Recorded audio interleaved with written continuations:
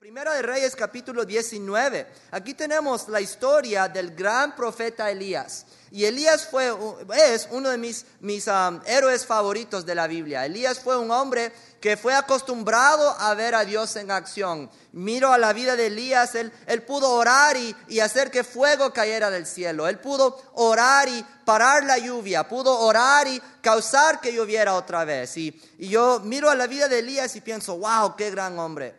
Pero doy gracias a Dios que Elías fue un hombre y que fue un hombre igual a usted y a mí. Y doy gracias que la Biblia nos enseña cosas que podemos aprender de las fallas de hombres de fe. Esta noche en Primera de Reyes capítulo 19 acabamos de terminar en el capítulo 18 el gran batalla, por decir, que acaba de acontecer en el monte Carmelo. Y usted sabe la historia, ¿verdad? Elías vivía en un tiempo donde había mucha idolatría, mucho pecado.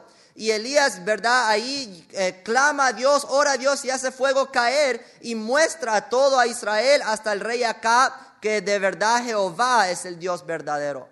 Y yo no me imagino, ¿verdad? Me imagino que Elías hubiera estado muy animado después de este tiempo y estaba muy contento y tal vez estaba anticipando que habría un gran avivamiento en Israel por causa de este gran milagro. Porque la Biblia dice al fin del capítulo 18 que Acab alista ahí a su carro y va en su caballo hacia el palacio. Y ahí es donde estaba la reina. Y me imagino que tal vez Elías estaba anticipando un avivamiento. Pero en capítulo 19, versículo 1, dice la palabra de Dios: Acab dio a Jezabel la nueva de todo lo que Elías había hecho y de cómo había matado a espada a todos los profetas. Entonces envió Jezabel a Elías un mensajero, diciendo: así me hagan los dioses y aún me añadan si mañana a estas horas yo no he puesto tu persona como la de uno de ellos.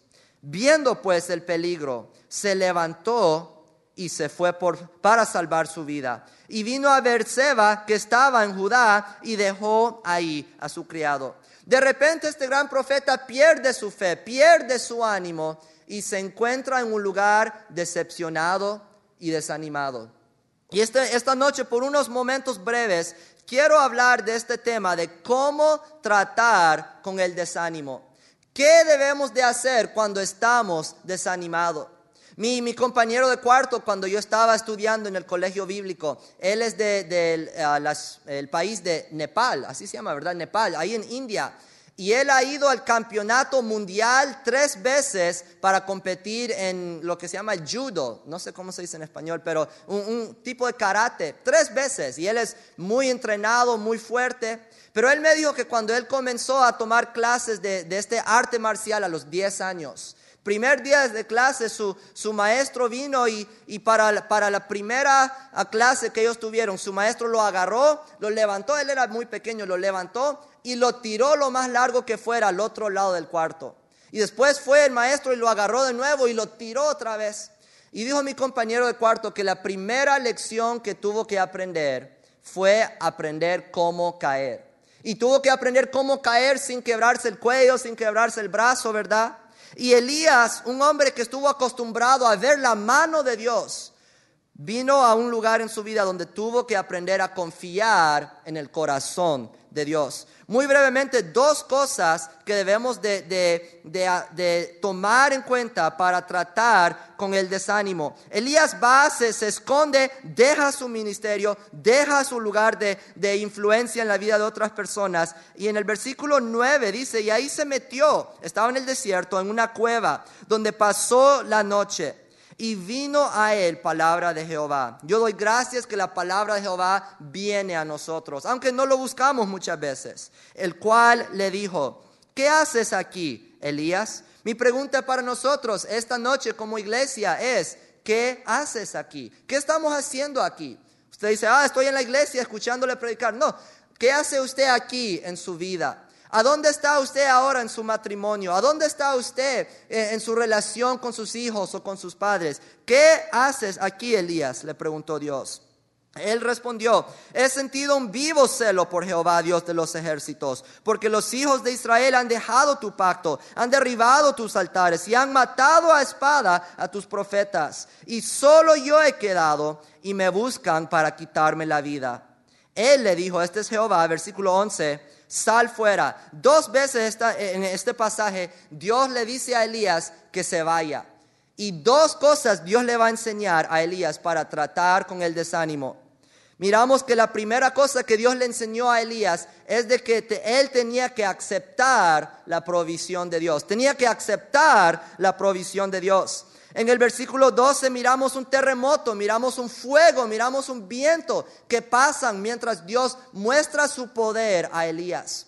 Pero la Biblia muy claramente dice: pero Jehová no estaba en el terremoto, no estaba en el fuego, no estaba en el viento. Pero versículo 12 dice: y tras el fuego un silbo apacible y delicado. Dios le estaba enseñando a Elías: Elías, usted tiene que aprender a confiar, a aceptar la provisión de Dios. Hay veces en nuestra vida que Dios no nos va a rescatar, por decirlo, de nuestros problemas. A veces Dios quiere crecernos a través de los problemas. Y Dios no siempre nos va a sacar de cada situación mal. Elías tuvo que aprender, como un profeta que estaba acostumbrado a ver la acción de Dios, tuvo que venir a confiar en la palabra de Dios. Hermanos, nosotros hoy en día tenemos la palabra de Dios que nos anima, que nos guía, que nos limpia, que nos ayuda. Elías tuvo que venir a aceptar la provisión de Dios. Tal vez usted está desanimado en esta noche. ¿En qué maneras puede usted pausar y decir: Dios ha proveído tantas cosas por mí? La segunda cosa que Dios enseñó a Elías para tratar con el desánimo. Viene Dios otra vez en el versículo 13 y otra vez le pregunta: ¿qué haces aquí, Elías? Elías lastimosamente responde con lo mismo: yo soy el único que le amo, yo soy el único que es fiel. Y le dice Jehová en versículo 15, otra vez: ve. En versículo 11 le dijo: sal fuera. Ahora le dice otra vez: ve. ¿Y qué? Vuélvete por tu camino. En otras palabras, dice Dios: vuelva a tu ministerio, vuelva a mi voluntad, vuelva a su lugar de influencia donde estaba ayudando a las personas. Elías está aquí en el desierto, en el medio de la nada, y no está teniendo un impacto. Y le dice: cuando llegas, ungirás a Hazael por rey de Siria, a Jehú, hijo de Nimsi, ungirás por rey sobre Israel, y a Eliseo, hijo de Safat, de Abel Mehola, ungirás para que sea profeta, ¿qué? En tu lugar. Dios le está diciendo: no solo debes de aceptar mi provisión, pero también debes de acordarte de tu privilegio. Dios nos está diciendo esta noche que hay que acordarnos de nuestro privilegio. Es un privilegio servir a Dios. Dios le está diciendo a Elías: Elías, usted no está solo. Van a haber 2 otros reyes que van a cumplir mi voluntad, y más bien otro profeta que va a tener doble espíritu, doble el poder que usted tenía.